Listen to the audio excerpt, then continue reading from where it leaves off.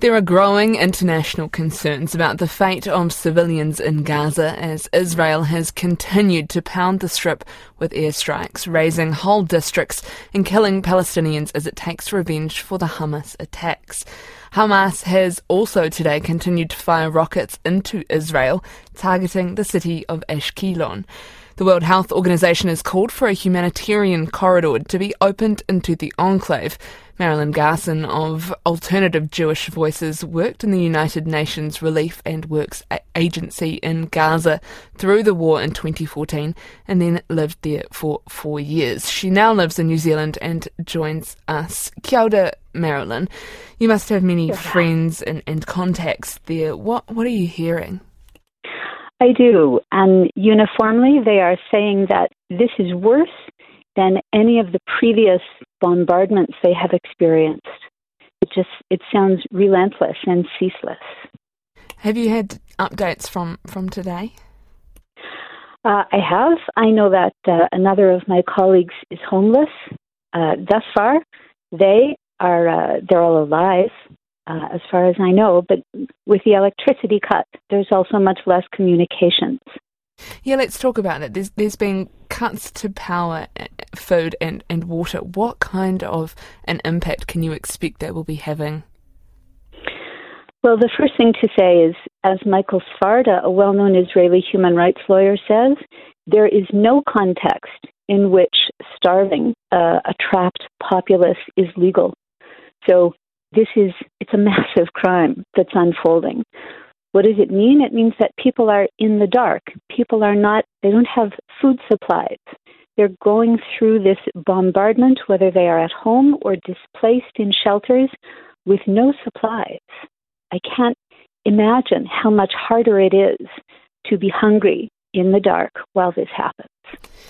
There are calls for a humanitarian corridor into and out of Gaza. Would people leave via that if they could, or would it be too dangerous? It's hard to know what might be offered, but I think what's important is to emphasize, as the discussion of humanitarian corridors does emphasize, that the great majority of people behind that wall are civilians. They have a right to protection. They have a right to safety. And I don't know where else on this planet our governments would watch a modern, highly subsidized army batter a trapped community this way without intervening. No, they call Palestinians human animals. They're calling for expulsion. Now the Israeli defense minister is telling people he is releasing soldiers from all restraints. Our failure to intervene, to stand up for human rights is really to our everlasting shame. How can you quantify the scale of the damage and the casualties? And this is only a few days in. Aside from anecdotally, people saying it's worse than anything they have ever experienced, I've also been following the establishment of the UNRWA shelters.